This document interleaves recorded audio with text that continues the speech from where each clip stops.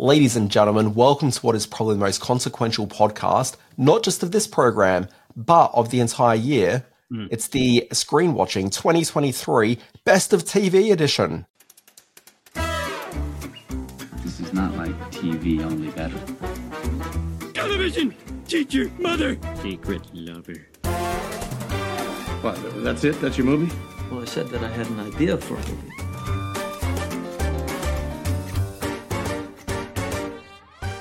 Here's the thing you need to understand about this podcast. We're innovators.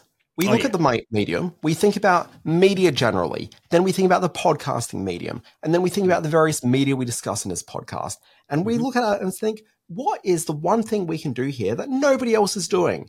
And so Simon, brains trust of the organization, says to me, Dan, end of year lists. Yeah. And I was like, Simon, you little ripper, you've done it again. So this is what I do. I guess we need to explain what this is. A year runs from the beginning of January to the end of December.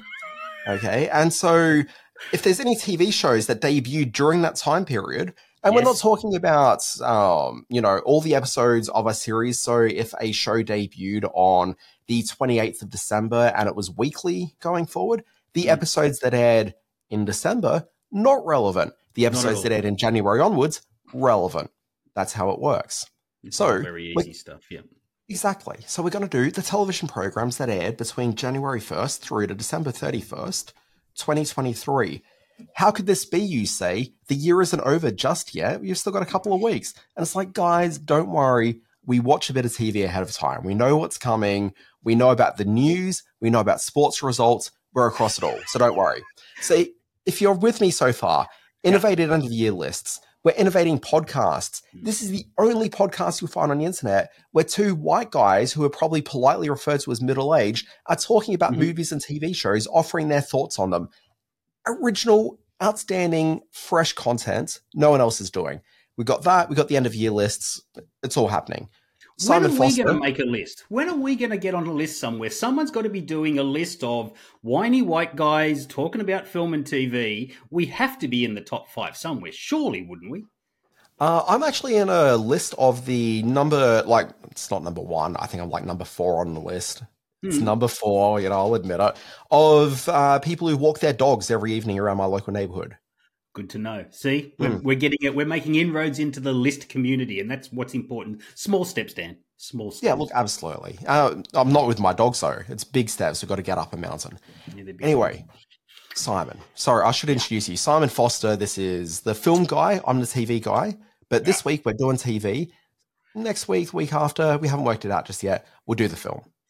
Still got a bit of movie watching to do before we do the film one, although, as you say, we are well ahead of the curve on what we're watching, unless, out of the blue, Faraway Downs decides to be the TV film adaptation of the year. No. Good news, Simon. I've seen it all.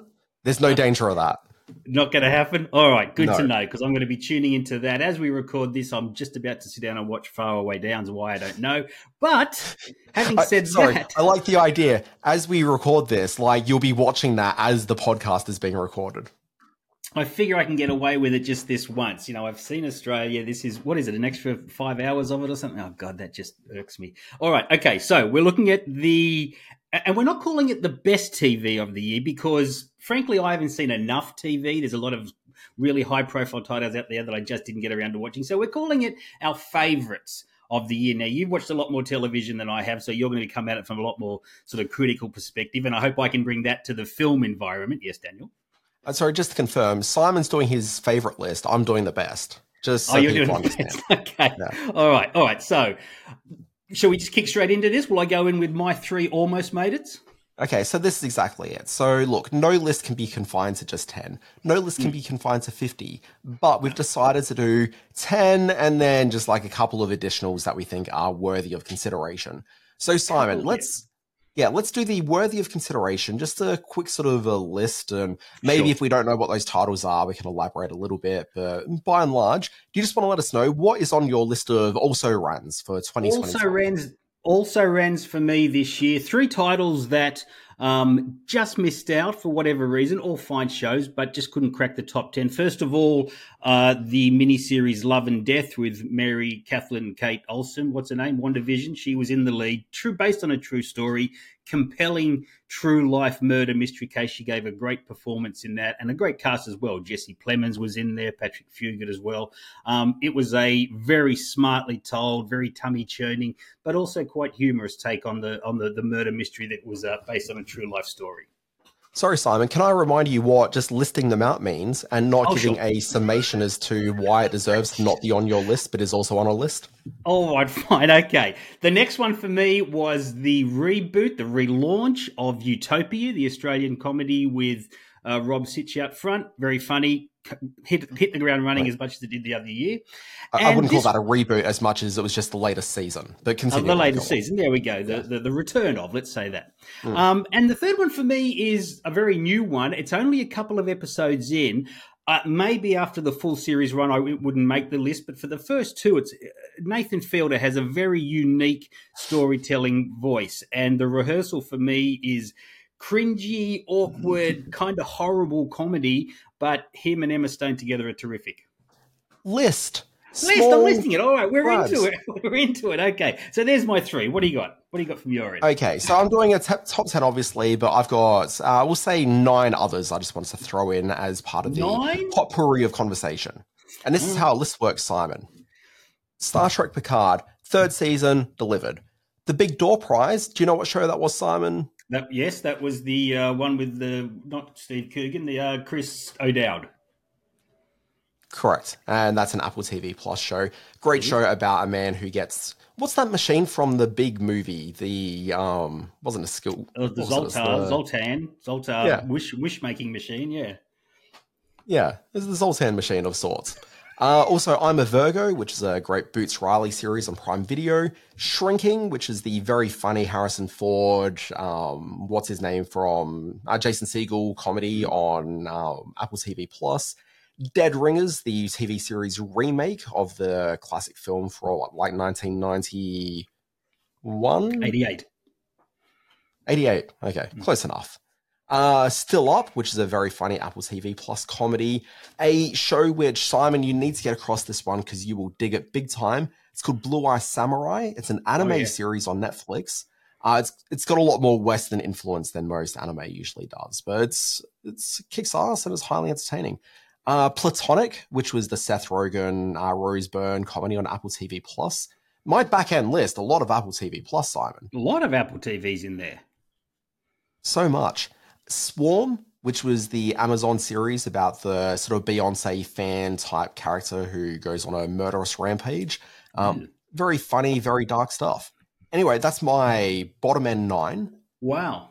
Okay, let me just say from that, of all those 9, there's one in there that made my top 10. So I'm keen to see which you think it might be. So all fine shows, some of which I've seen, most of which I haven't. If I was to guess, I think it'll be Shrinking. But we'll see. We'll discover as the journey goes on. Let's see. Okay, so Simon, let's do this. 10 through 1. You can start first with 10. And then as we get to 1, we'll both get a drum roll. I am not going to put these in any specific numbered order. These were just the 10 I favoured the most. So Simon, we'll start with my 10. Simon, this is the point in the show where we commit to a list. This is number 10. List thing. I'm a free-flowing, I'm sort of fly-by-the-pants kind of guy. But okay, all right, 10 for me. I had to choose from 3 of the big science fiction shows on Apple TV this year. Not a fan of Foundation.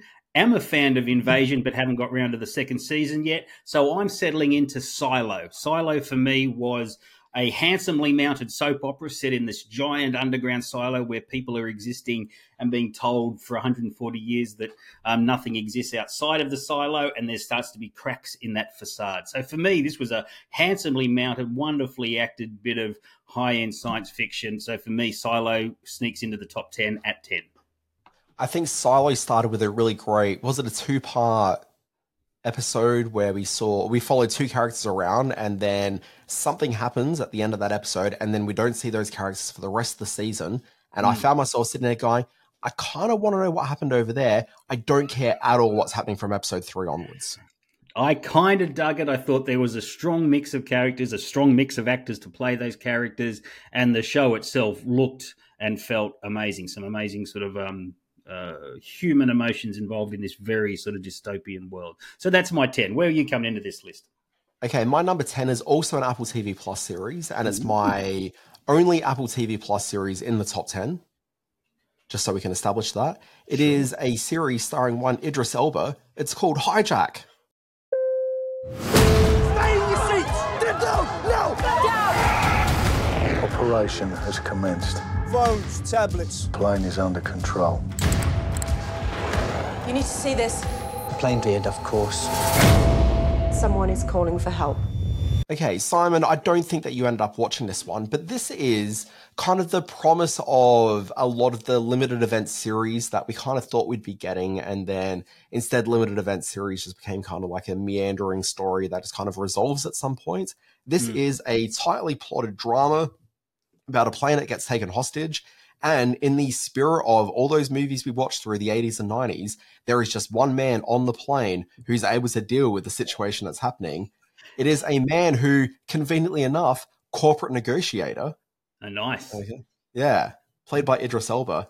Anyway, this is a hugely entertaining, propulsive TV program that absolutely is equal to any of those sort of films we saw through the 80s or 90s. Like, this is as good as an executive decision by any. I was going to say, it feels a lot like Executive Decision, and which was a great film. So if it's anything like that, that's a bonus. And Elba, my God, between him and I, that's one handsome man, I got to say. I don't really know how you quite answered the equation there, but I'll say this about Idris Elba's character in this. What I think is particularly fun and interesting is that he's not a character that kicks ass, and at no point does he suddenly become a character who kicks ass outside of his ass-kicking skills in the talent of negotiating. All right, that sounds interesting. I know I heard great things about it, just another one. And I'm going to be saying this a lot because, you know, I put a festival together and I had things going on, so I didn't get around to see things like Hijack, but I promise I will at some point. I probably won't. Okay, my number 9 show. This one, it wasn't on many people's radar, and I must admit that I stumbled across this when the smarter, more TV-savvy person in the household was watching it. It's called Blue Lights. Now, it's a Belfast-based police story. It tells the story of these 3 young recruits who are just sort of getting into the Northern Ireland police force and how they deal with life on the street and crusty old partners and crusty tough criminals they're up against, most notably the terrific John Lynch, a million miles away from his sliding doors character in this one. He plays one of the hardest, meanest dudes on television this year, and a great cast of young actors as the young leads. So it was BBC One in the UK, SBS On Demand here in Australia. It launched, I think, back in mid-year here. So if you haven't had a chance to have a look at Blue Lights yet, I thought it was the best cop show this year. I've heard of the program. I'm aware it exists, but I have not watched it. But based on the recommendation of your lovely wife, I will give this one a look. Definitely. All right. You're in for number 9. Number 9, this is, I'm going to guess if there's one show which both of us have on a list, it's probably this one. I've got a series, it's from Home Box Office. It's called Succession. Why does everyone ask how I'm feeling? I got done a huge deal. I got the election. I got ATM. I got plenty on my plate.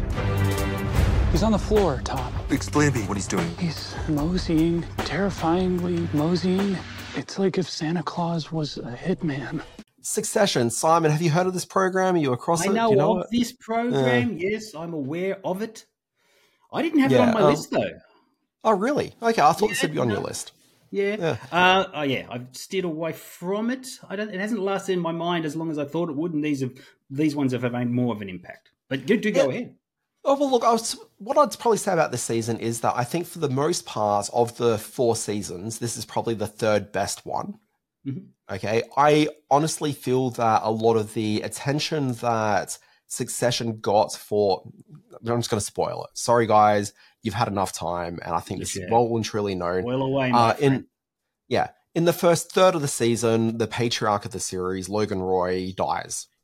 And so the rest of the series, the entire series has been building up to what happens after he dies, and we get that early in.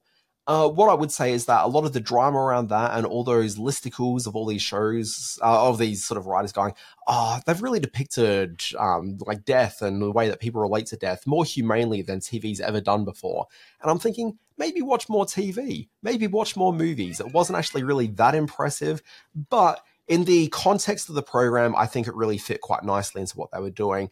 But I do think that when you've got this very maudlin thing that took place where none of the characters really sort of led their most acerbic lives in the way that they have through every other major life event, big and small, for the previous 3 seasons, when suddenly this one comes along and everyone just gets a case of the sads, it just really took away from what I thought the heart of the program was, which was really a very clever, dark joke machine dressed up as a drama.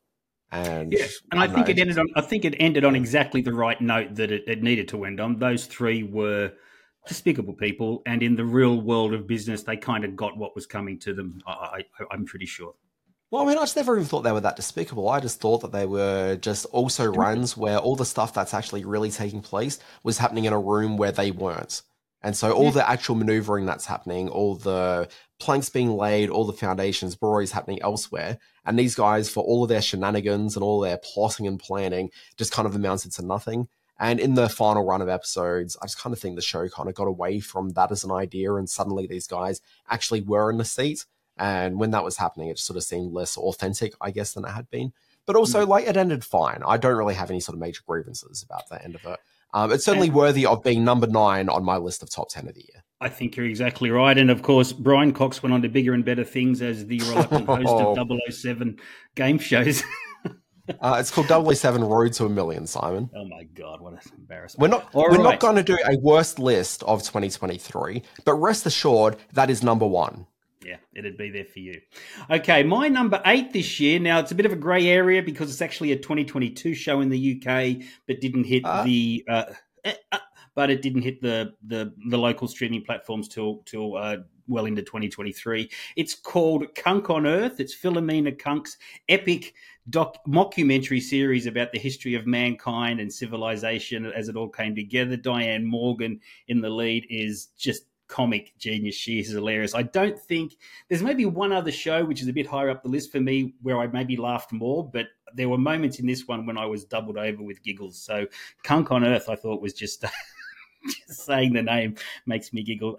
Was very, very funny. Look, what I'll say about Kunk on Earth is I've been a big fan of Kunk for many years, and this delivered. Yeah. Oh, absolutely it did. I still go around quoting her comment that theatre for stupid people, otherwise known as sport. Yeah. Which I think is very Sorry, I mean, you have your little moment. It's fine. I do have my moments. All right, so that was my number 8. Where do you fall on the number 8's chart? Number 8. This is the first time I think I've really done this. I've got 2 animated series in my top 10. Which I don't think animation usually plays much of a role in my top 10. It may have last year, maybe with Pantheon, but I'm not too sure. Which was a very little seen AMC series. Oh, God, yes. Yeah, it certainly was. Very little seen. So what sneaks in? What cartoon, what kids show sneaks in? Well, cartoons aren't necessarily just kid shows. It's not Doctor Who, Simon. Okay, let's see. What's your answer? Okay. It actually is a kid show. It's a TV program. May have heard of it. It's called Bluey.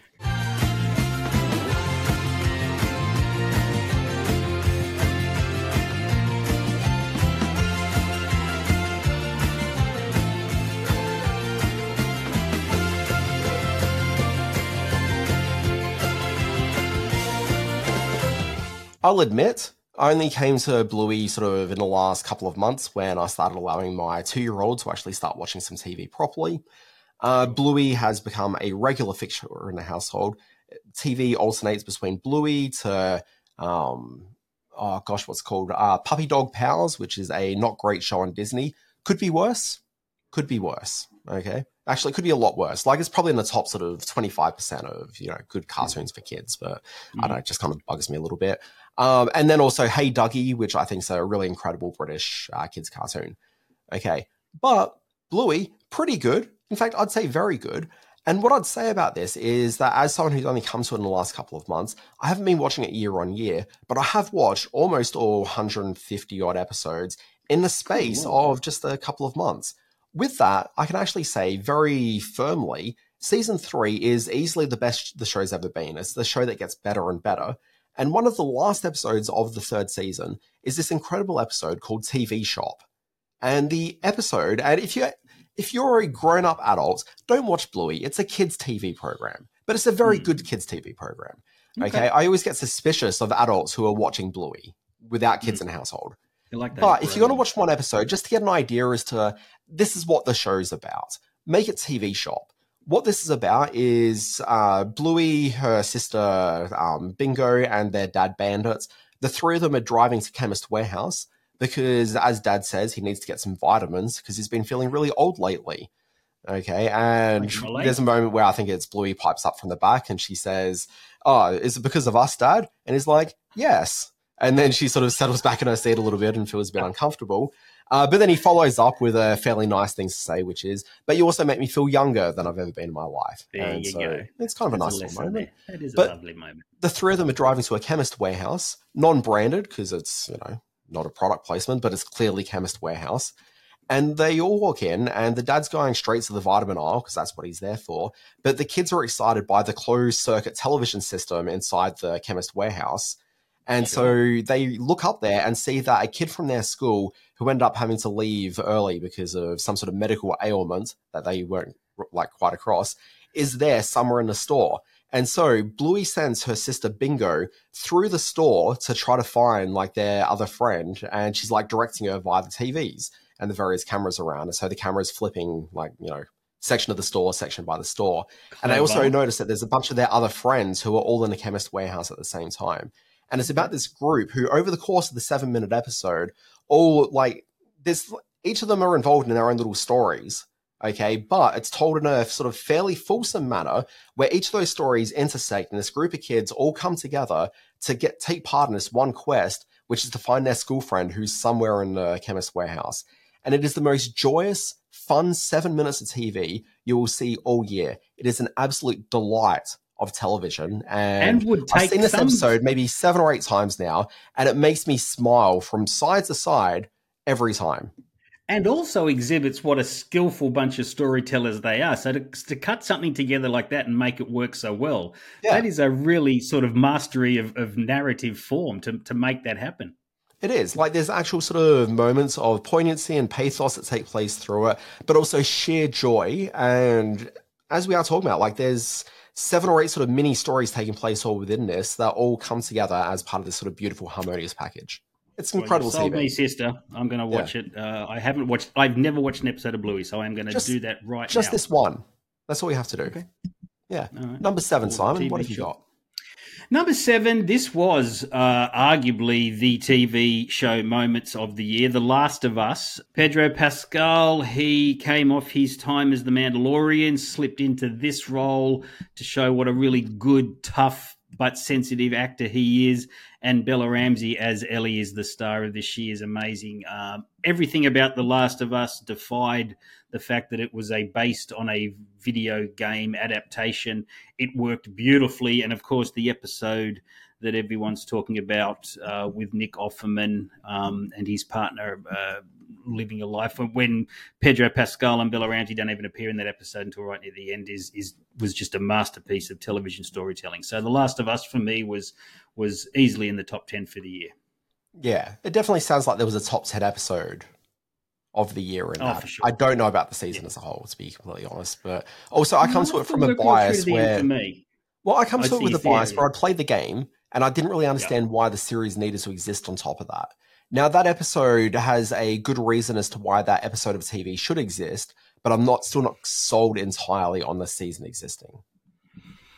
And as someone who regular listeners will know, I haven't played a game since Sega 8-bit Soccer, was totally spellbound by the whole season. So maybe there's something in there for the producers to work on. So that was my 7. What's your 7, Dan?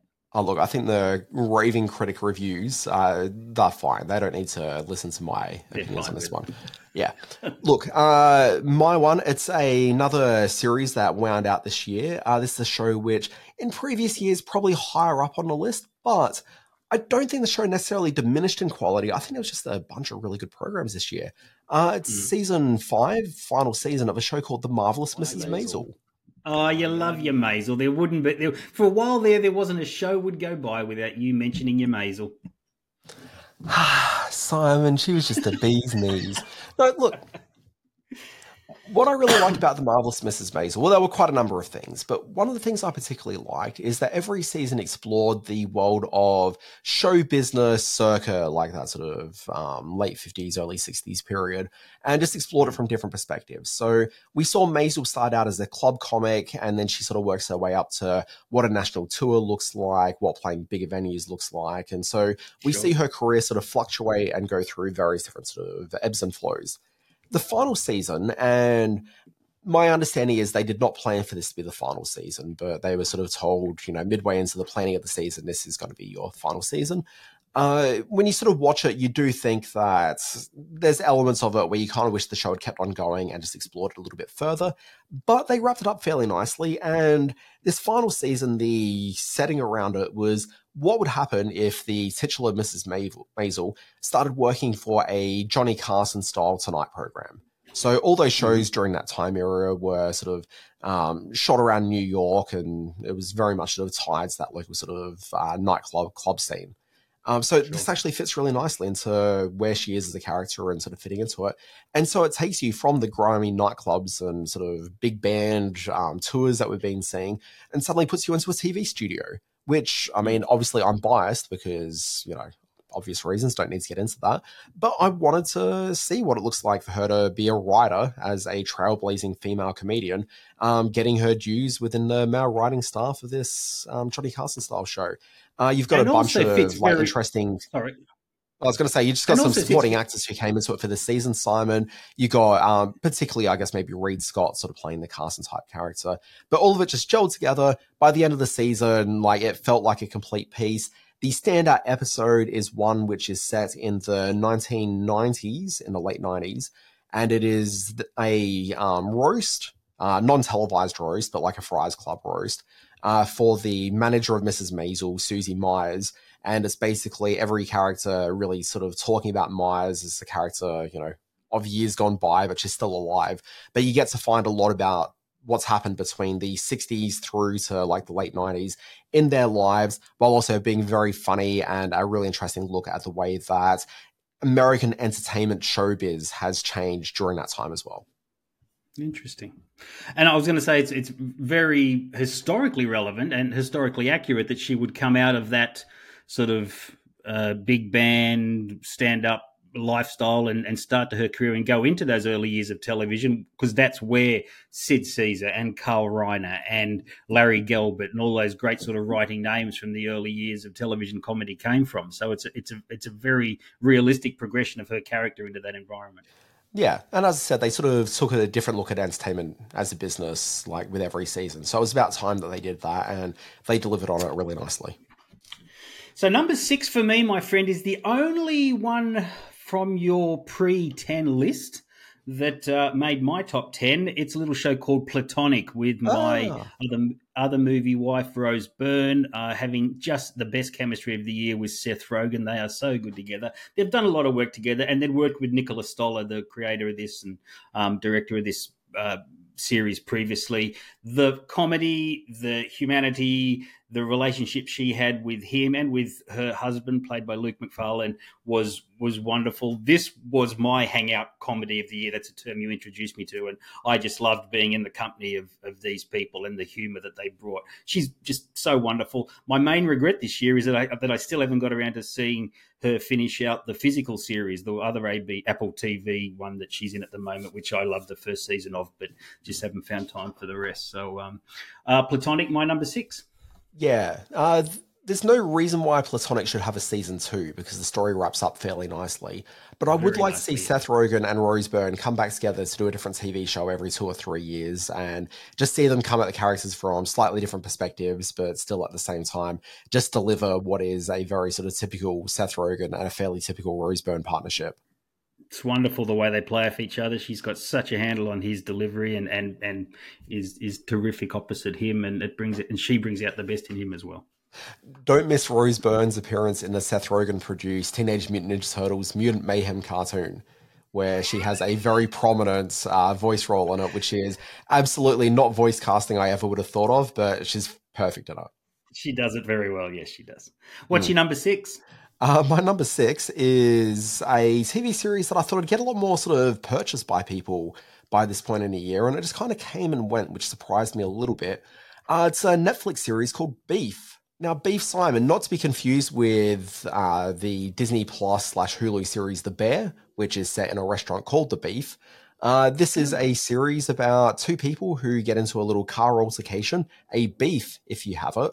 And over the course of the next, I think, 10 episodes, it's about the two of them as their engagement with each other starts escalating as they try to destroy each other's lives.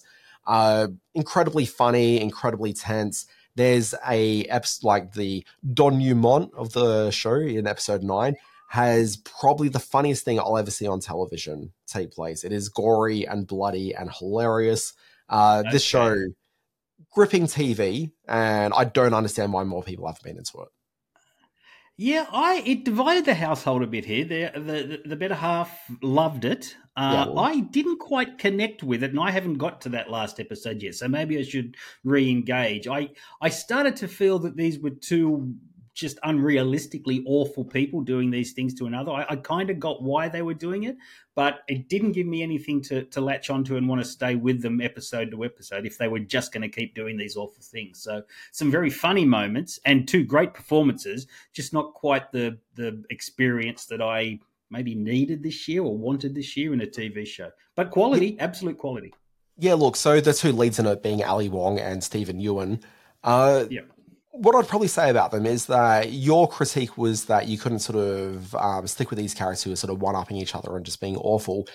This is kind of the thing with these sort of situations, though, where if you kind of get caught into it, you find yourself sort of stepping outside of the boundaries of what you would otherwise generally find permissible in your life.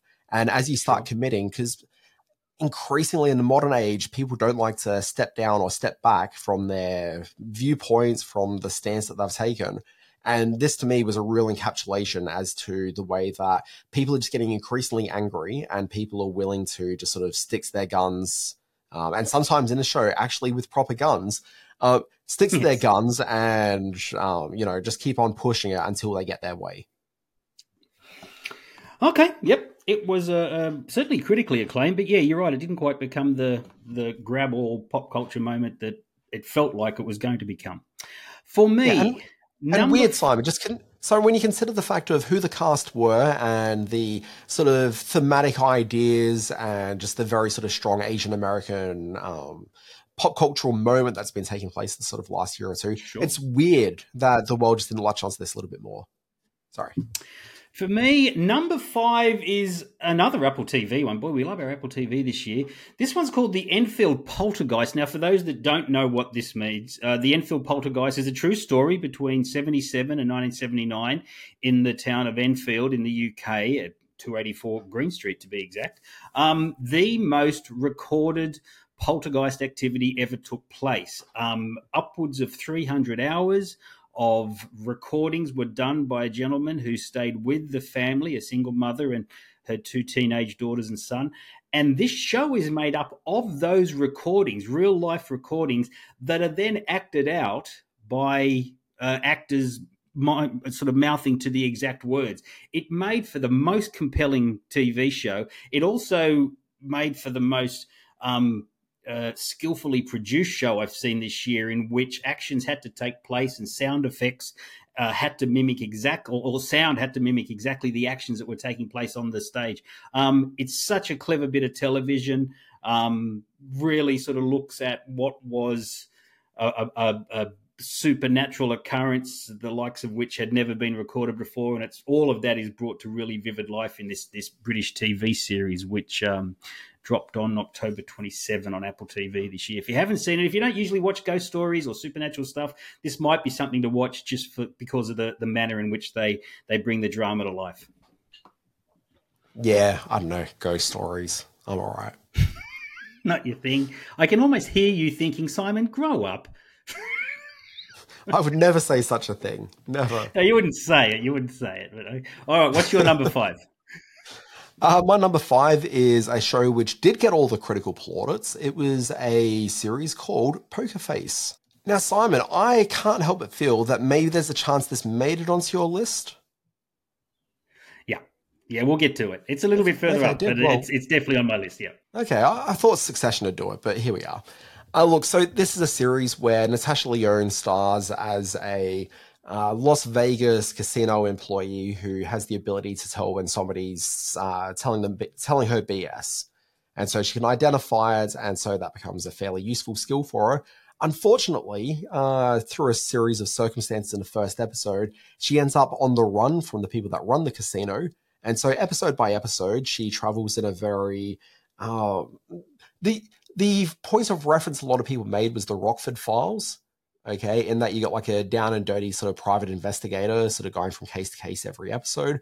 That's not really strictly what this is. Like, I understand how the inspiration for this show may have come from the Rockford Files, but the inspiration for the actual execution of the show is more in line with those other shows from the 60s and 70s, like The Fugitive or like The Invaders or one of those many other shows from the first episode.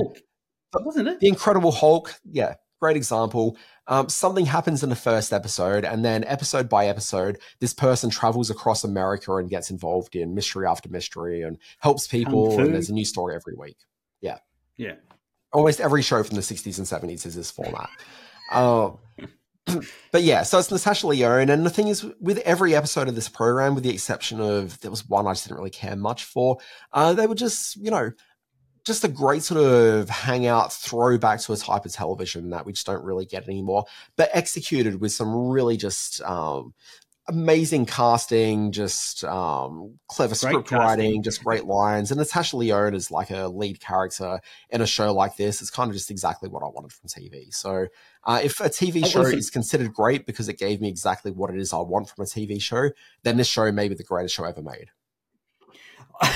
Calm down. I'll bring. Listen, mine was only one ahead of you, so I'll do Poker Face in this spot as well. It's for me, it was the best first episode of any show this year. That opening episode with Adrian Brody and everything taking place within the confines of the casino, I thought was just great television, really exciting storytelling. Brody was great. Natasha Lyonne bringing her full Natasha Lyonne-ness to the character.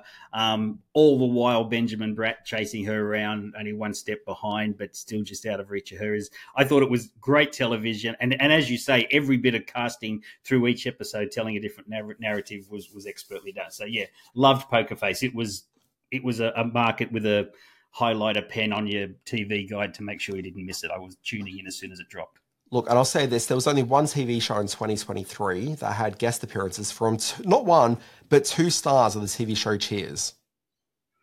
And that was Poker Face. Yes, it really was. Who was it? Danson? And Ratzenberger? There was no Danson. There was John Ratzenberger, who was... Yeah. John Ratzenberger has a fairly small role playing the... was he a father, or was he just like a... He was the... he ran the mechanic. Mechanic, yeah, he was the mechanic who had the jerky kid. Yeah, but the series ends with the series ends with the Natasha Lyonne character getting a phone call from the woman who runs the mob, and it's Rhea Perlman from Cheers. Of course it is. Which suggests that next season we'll see a lot more Rhea Perlman. That would be wonderful. All right, for me, we're into the top 5. Was that number 5? That was number 5, wasn't it? Yes. Yeah, you gave number 5, which was Poker Face, and now I did my 5 with Poker Face. All right, well, I'll jump in here with my number 4. This is probably the newest of the series.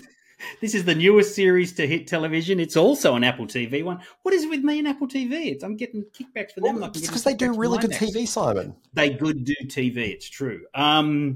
Monarch, Legacy of Monsters, the Godzilla story that looks at the Monarch organization and all the intertwining characters, both past and present, that are out to reveal exactly what Monarch is, what role Godzilla and all the other kaiju play in what Monarch are doing. Kurt and Wyatt Russell playing the same character decades apart is what could have been a bit of cheesy stunt casting, but it works perfectly well. Anna Sawai, I think it's pronounced, as in the lead as Kate Render is just superb. She's so wonderful in this. Everything about the casting is great. Everything about the effects work is great. It gives a lot of emotional weight to big monster movie tropes. And this is one that I pretty much blasted through from episode 1 to whatever the final episode was that the good people at Apple gave us. So big 5. fan of Monarch Legacy of Monsters. Yeah, 5. Yeah, so I've only seen the first 5 episodes. I've got to catch up on it. It would definitely make my top 20, and my 11 through 20 is a little bit rubbery, so I'm still sort of playing around with that. By the time people hear this, I'll also be publishing a list through my daily newsletter, which will have my official confirmed list. This is like a list in work. It's a work in progress. Work in progress, okay. But my concern with with Monarch, what's it called? Monarch, something of Monsters. Legacy of Monsters.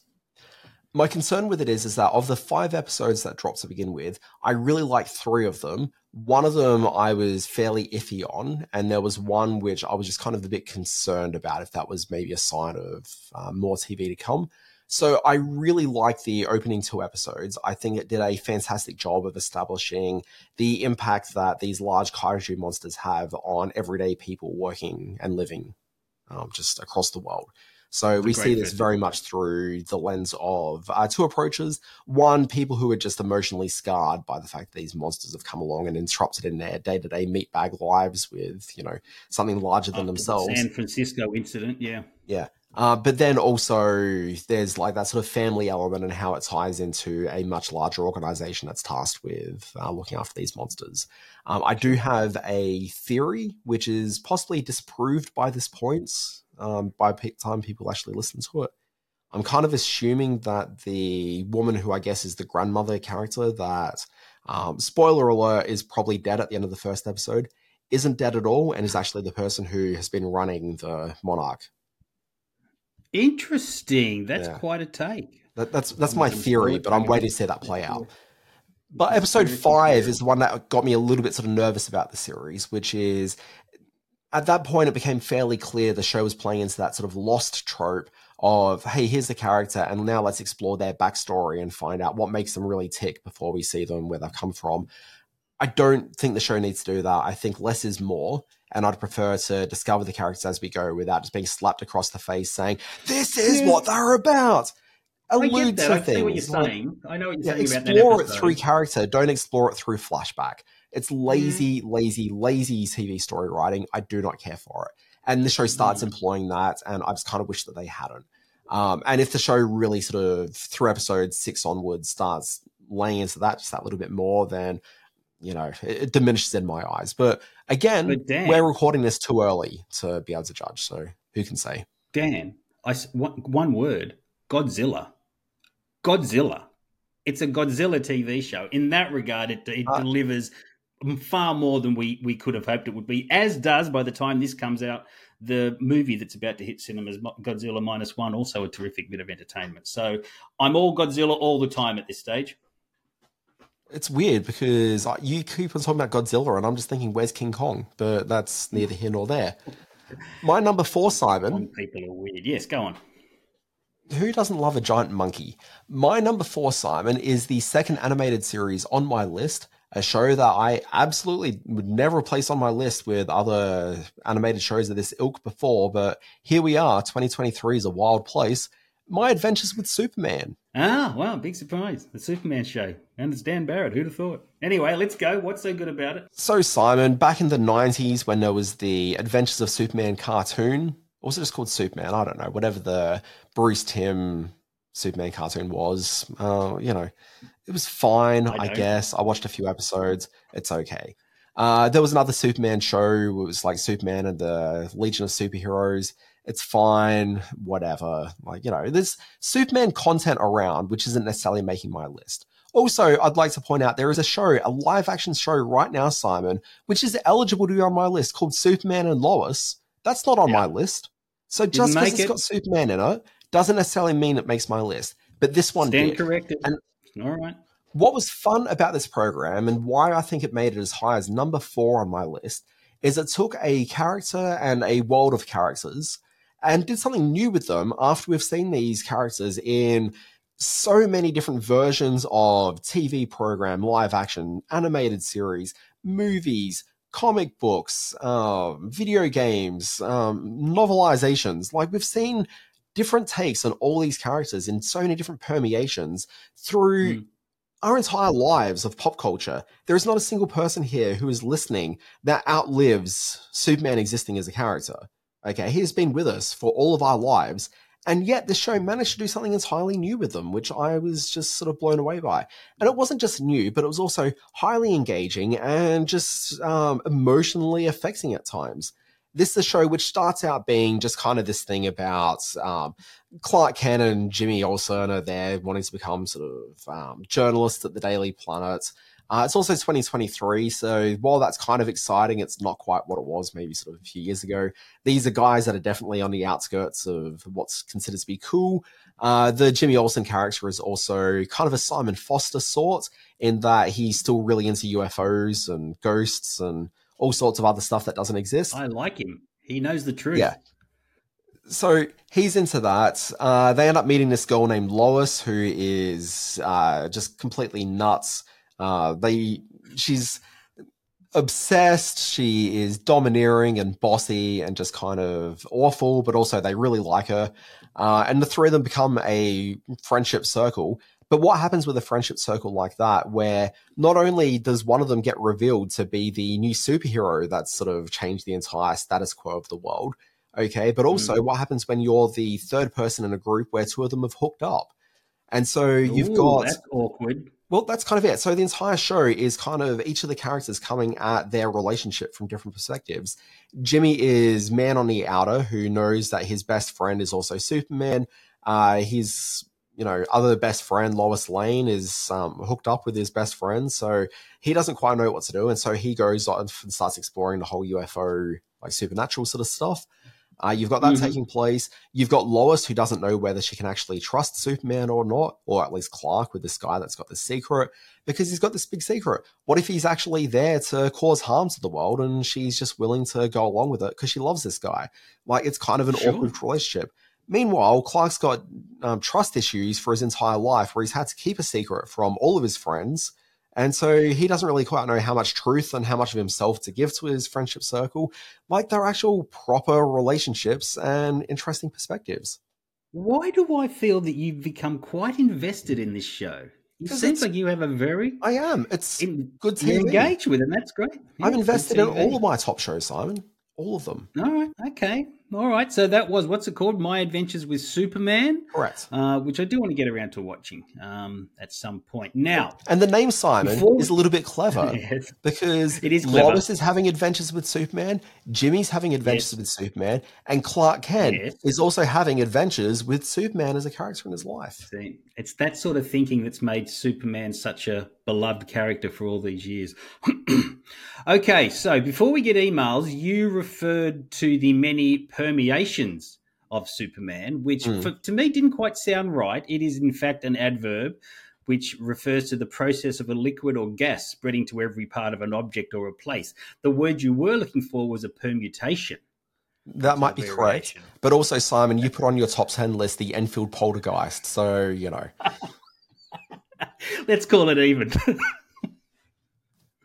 All right, so here we go. Now, by my calculations, we're into the 3. I've got 3 left. Yeah, that is correct. Yeah. I mean, if you'd written a list like a grown-up would have, then we wouldn't be in this situation. Well, I did, but I got all out of whack. In fact, Simon, I'll have to speak to the screen-watching historians, but I'm pretty sure the exact same thing happened with last year's list as well. No, you hold a grudge, mate. You hold a grudge. That was 12 months ago. Yeah, I think it did actually. Come to remember, bring it up at the board meeting. All right. Well, I'm going to throw in there just a something that I actually left off my top 10. I wish I hadn't, because I adored this show and I watched it. It's an animated show, and it's called Mogwai Gremlin Secrets of the Mogwai.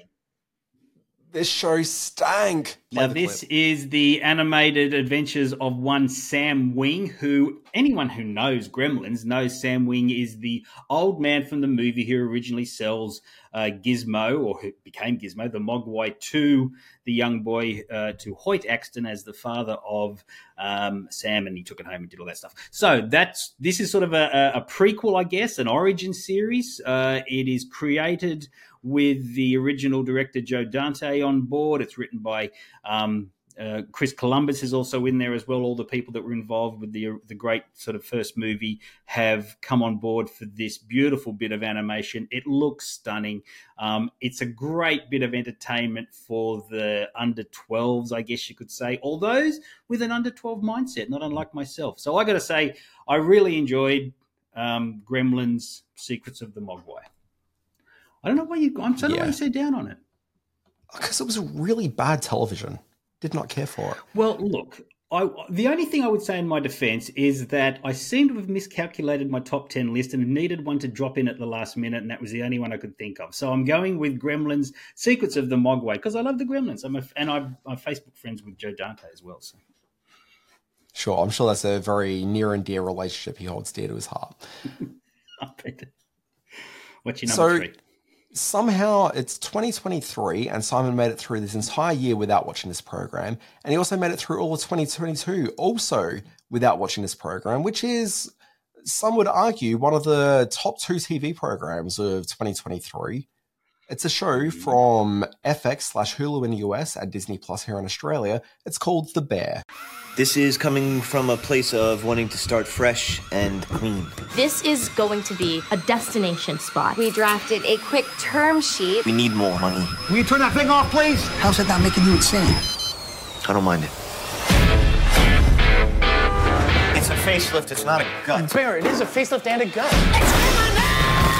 It's gonna take 6 months to open.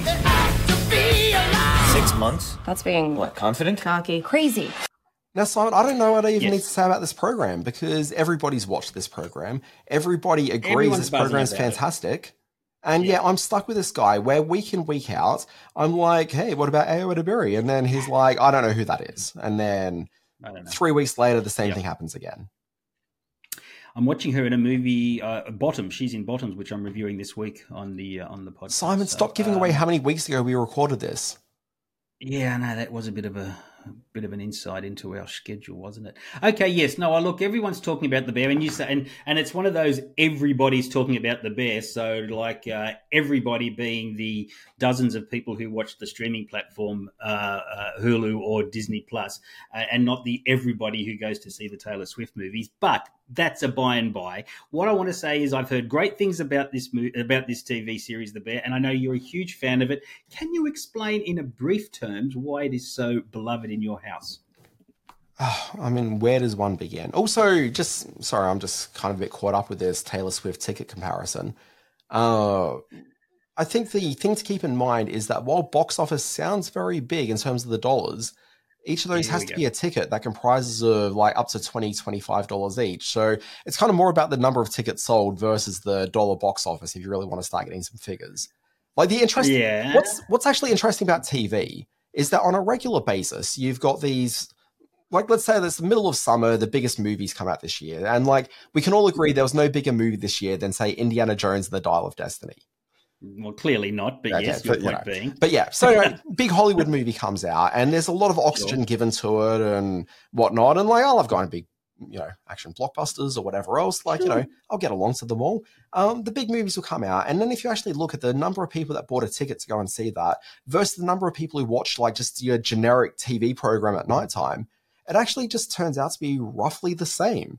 If anything, TV is often watched more widely by people than the number of tickets actually sold to these movies. I'm not diminishing movies here at all, but there's an interesting thing of scale where we start talking about I think you're talking up how many people are watching The Bear or any of the film. Or any I think you'd be surprised, Simon, exactly how successful The Bear has been. But I'm just talking generally about television versus movies. Like some of the, you know, big to medium performers around the place. So, like, you think about like a SVU episode or something like that. Oh, like sure. on an episode by episode basis, like more people are actually watching that episode of SVU than they are whatever the big movie of the moment is. Like, it's just kind of... Every house has got a TV screen. Not every house has got a... that's why going to the movies is such an important, vital social experience. But we're getting into areas of our discussion which can go off the rails, as have been proven in the past.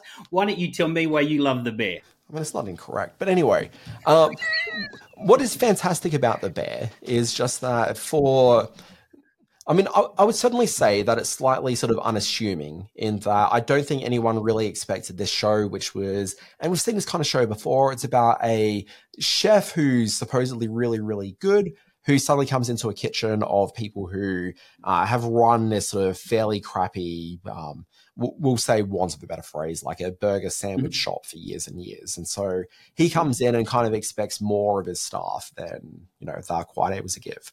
Okay, so like we've kind of seen all of that version before. But what we haven't seen of that version is if you think about, say, like a Safdie's Brothers movie, okay, something like Uncut Gems, where you watch that movie and it's about every episode just ratcheting up the tension, just more and more as each minute of that movie passes, you're kind of getting that on this TV series experience. But what's also really interesting is that while episodes of this can get exceptionally tense, with characters that you genuinely care about who are getting involved in interpersonal squabbles, situations that are taking them a little bit outside of areas they feel comfortable in. While you're seeing this on a episode-by-episode basis, the episode also knows when to pull back and to give you some really, really quiet moments. There's been nothing more affecting this year on television than this one episode where the cousin Richie character, who's a very loud and brash character, is suddenly thrown to work in this other restaurant where he sees the job as being completely beneath him.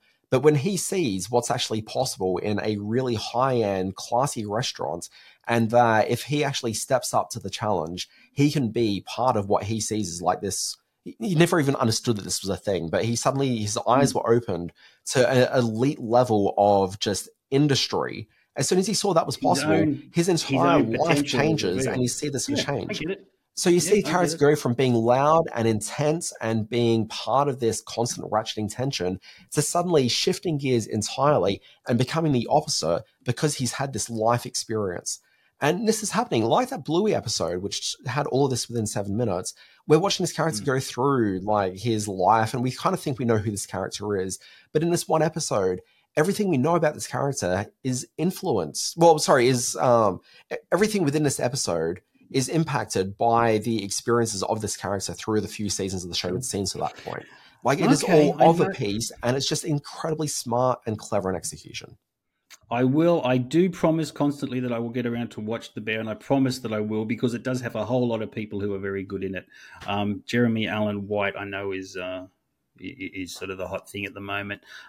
Speaking out quite vocally against MCU and the impact that superhero movies are having on the I don't think he was really speaking out against it as much as he was just saying it wasn't really quite his thing, and he really badly effed up an audition. That's true, he did. That was a funny story. All right, so The Bear is something we all need to watch. We are into our top 2, Dan Barrett. This is very exciting. Okay, my second one. You ready? Chronicling the inner workings of an American jury trial. Sorry, Simon, just quickly. So is this number 1 for you then? No, this is number 2 for me. No, because The Bear was my number 2. Oh, no, because I've skipped one. Oh, my God, I did a Simon Foster. I think this happened last year too, when Mr. Listman was in charge of everything and then he left out one of his skip over. Do you need to make good now? Do you need to step up? Oh, gosh. I'm going to do it. I'm going to drop one in here. Okay, so The Bear is my number 2, okay? But my number 3, which I glossed past because I was just that excited about talking about The Bear, okay, is a Netflix series called The Diplomat. Ambassador Catherine Weiler, Prime Minister Nicol Trowbridge. Welcome. Sir, it's an honor to meet you. Honor to be met. Someone is luring a strike force into the Persian Gulf. The President is sending you to stop a war before it starts. Not butter a crumpet. Welcome to London, Ambassador Weiler. Call me Hal. I'm the ambassador's wife. My husband was an ambassador for a long time. This will be an adjustment. this is a show that came completely out of nowhere for me. So, look, if there's something with Kerry Russell in it, I'm going to watch it because, Kerry Russell, who doesn't love her? She's America's sweetheart. She certainly is. But this is a program which I think I used the phrase earlier, kind of lives up to the potential of TV. To me, back in, was it House of Cards was 2014, I want to think, when Netflix are announcing, hey, look, we're going to do a TV program. And suddenly a whole bunch of people like myself got excited by the idea that there was going to be a TV network producing the sort of HBO level dramas for like a streaming service. I think a lot of us anticipated that it was heading in this direction and not what really happened, which is that a lot of people who weren't making television and didn't really think much of television were suddenly given the opportunity to do television.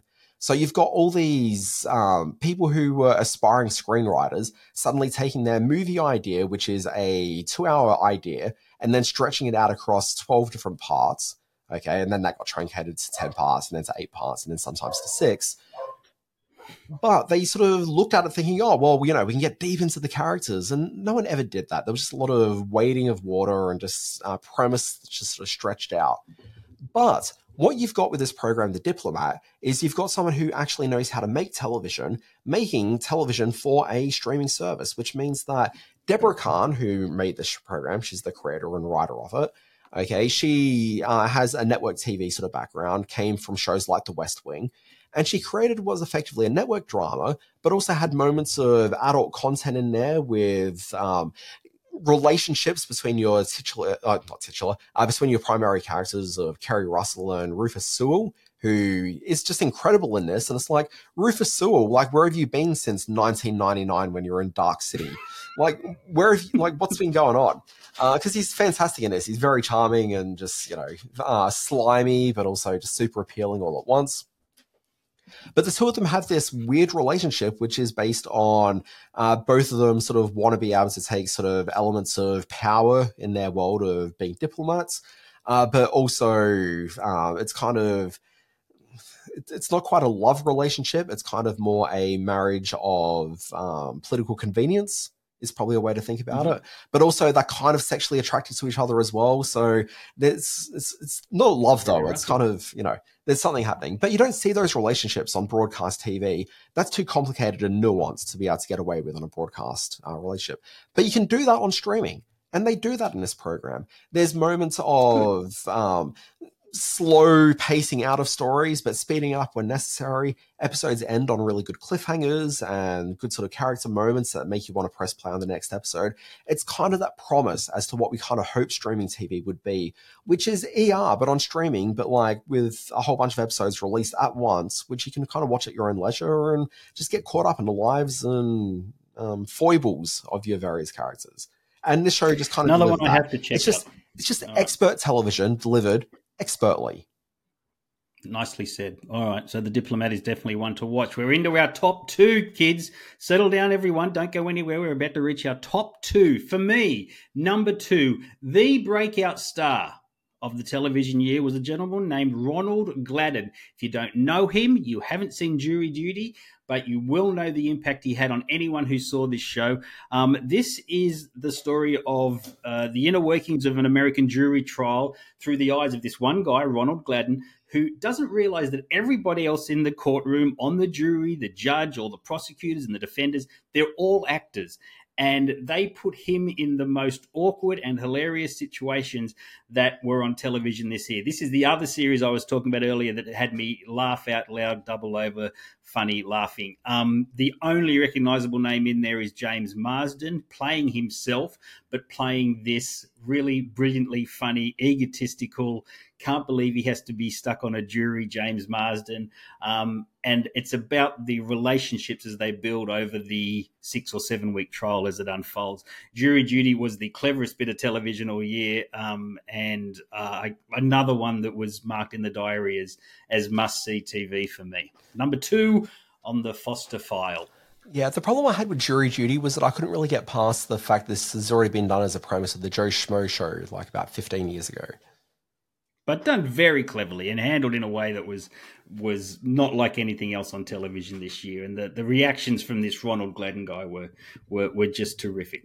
Keen to see what he does next, if he does anything next. Now, my number 2 on the list. What's your number 2? My number 2 is The Bear. Of course, that's right. We came around to that earlier. Okay, so All right. Simon, number one. This is so exciting. Deadlock, the Australian series set in Tasmania. The town is getting ready for a winter festival and suddenly bodies start turning up. So the local constabulary, led by Kate Box, who plays Dulcie Collins, and Nina Oyama, who plays the first constable Abby, they have to prepare themselves for the arrival of Madeline Sammy as Eddie Redcliffe, a Darwin police officer who's come to Deadlock to help out with the murder investigations. This was just the most crackling bit of entertainment I saw on the small box this year. The dialogue, the swearing is incredible, but the way it's done and the way the characters speak to each other in this very blue, very quote-unquote Australian way was just hilarious. It's also a cracking bit of murder mystery as well. I was totally caught up in who might have done it in this small town. At any given point, with one episode to go, it could have been any one of the characters, and each one has their own backstory, which is expertly prized out by the writing team on Deadlock. So this divided a lot of people. I've spoken to those that love it as much as I do, and those that couldn't quite get into the swearing and the harshness of some of these characters. But for me, it was just the most compelling and propulsive bit of television I saw all year. So my number one for 2023 goes to an Aussie show, Deadlock. About 10 minutes into the first episode, they introduce a character that is so broad and unwatchable that this show quickly became my number 2 worst program of the year. I really see, that all changed. That all developed. Her impression, her initial sort of landing in this small town of Deadlock was meant to shock and was meant to disrupt the flow and the balance of this small town. When it all aligned by the last episode, it was perfection. Stopped watching by then. Could not stomach a single second with that character on screen. All right, mister. What's your number one? Well, Simon, my number one is a program which I'm 100% sure that you haven't watched, and I'm 99.9% sure that nobody else listening has watched it either. You're a man of the people, Dan Barrett. What's the show? Look, I mean, the thing is, I can only talk up these programs so much until I just get tired of just the silence from people because, like, where's the dragons in it? The show that I want to talk about, Simon, is a program called Lucky Hank. I have this weird feeling you're going to end up in jail. Or the hospital? I'm President Dickie Pope. What is this guy up to? I'm going to New York to interview at the Arlyle School. My life is here. Your life could move. My mom is here. You aren't talking to her. Simon, that bewildered look on your face makes me think that you do not know what this program is. I know what this show. This is the Bob Odenkirk show, which we compared to The Wonder Boys, which is a favourite film of both you and I. But it sort of came and went with barely a whisper in terms of its impact. Barely a whisper? Like, that is polite. Like, that a whisper sounds thunderous compared to what happened with Lucky Hank. Yeah.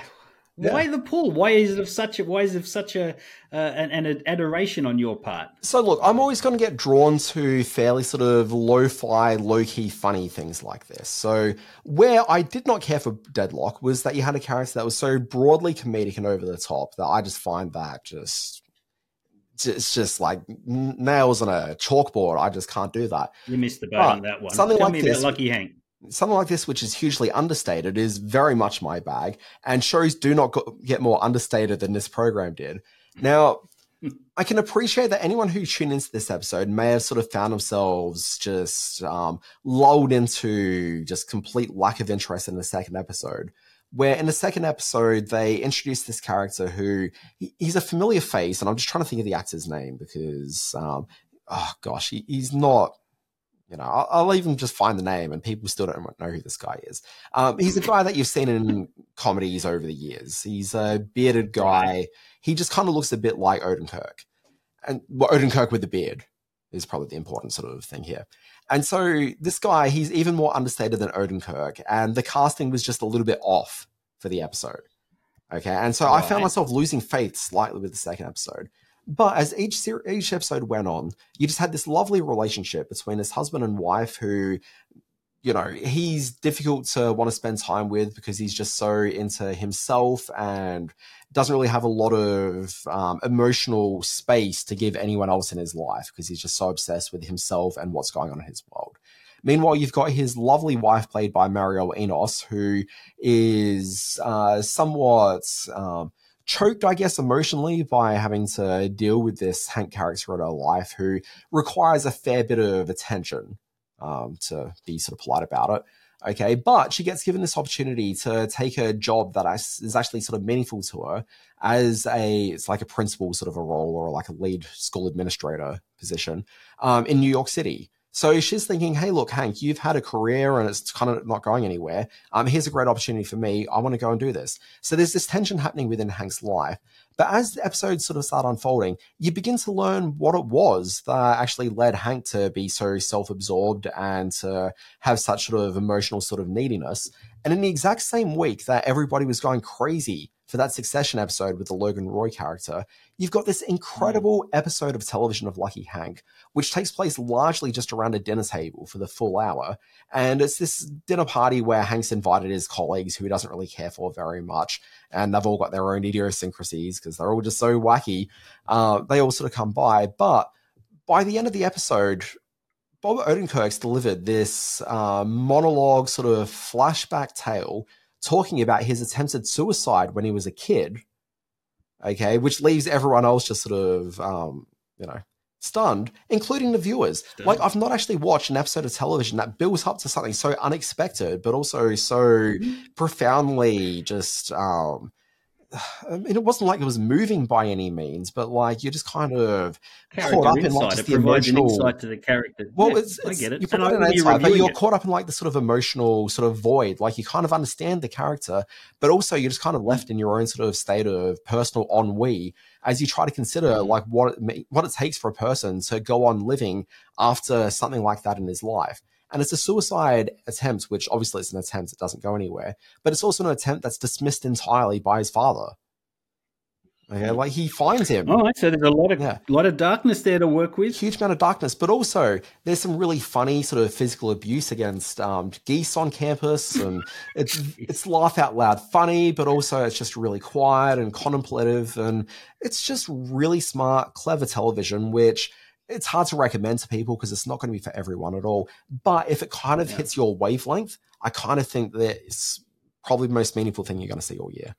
What was the other show that came previously, like a couple of years ago, that was also about the woman who returned to academia? Oh, yeah. So that one was the Amanda Peet comedy, The Chair. Yeah. And if you watch The Chair... right. Yeah, you mentioned that in your review. I remember that. Yeah, watch The Chair and watch Lucky Hank. Almost the exact same program. Only one of them, I think, is fairly clever in its execution, and then the other one's called The Chair. Okay. All right, ladies and gentlemen, there it is, our top 10 TV shows of 2023 with a few hangers on at the end there. Simon, do you just want to like barrel through your list really quickly so I can do that. Help people guide through. All right.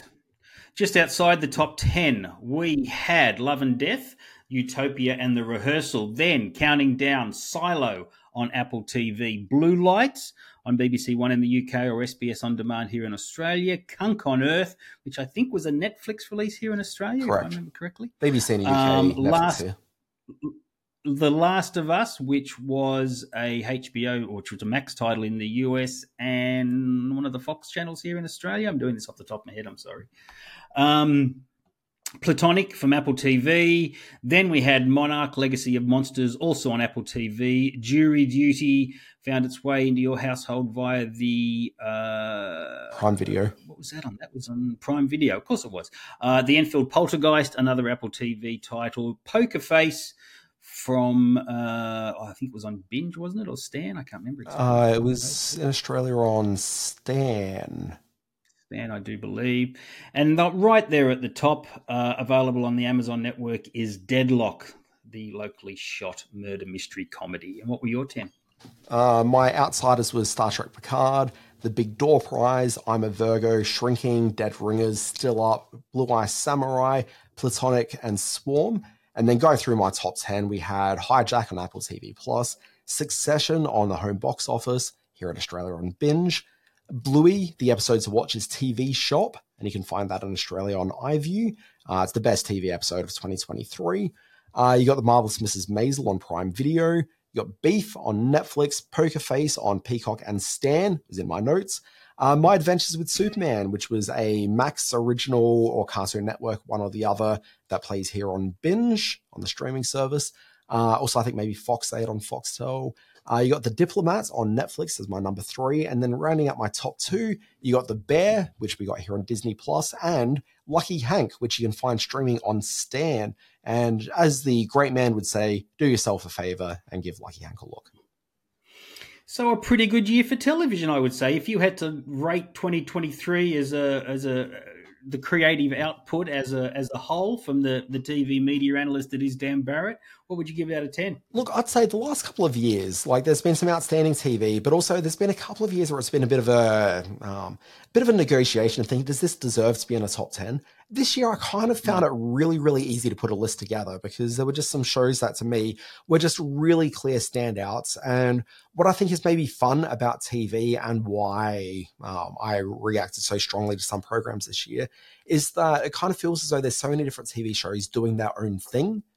Okay, like there was no other TV show on the air this year that felt like Lucky Hank. There was no cartoon show that felt like My Adventures with Superman.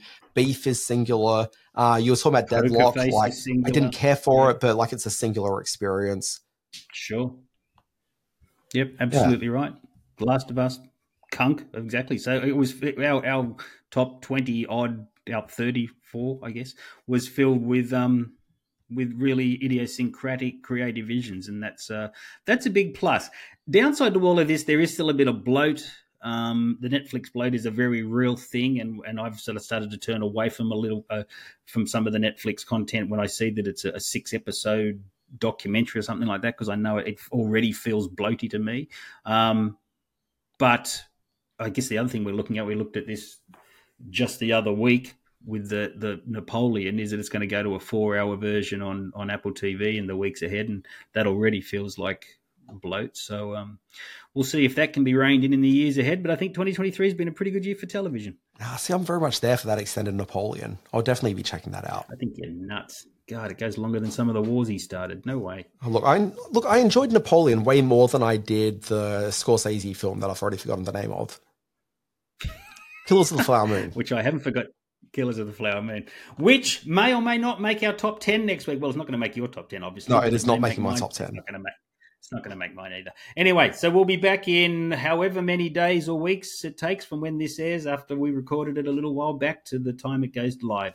I don't know what I was saying then. Dan Barrett, thank you for your time coming together with the top 10 TV shows of 2023. Yeah, can I just give a quick spoiler? Neither Napoleon or Killers of the Flower Moon make my top 10.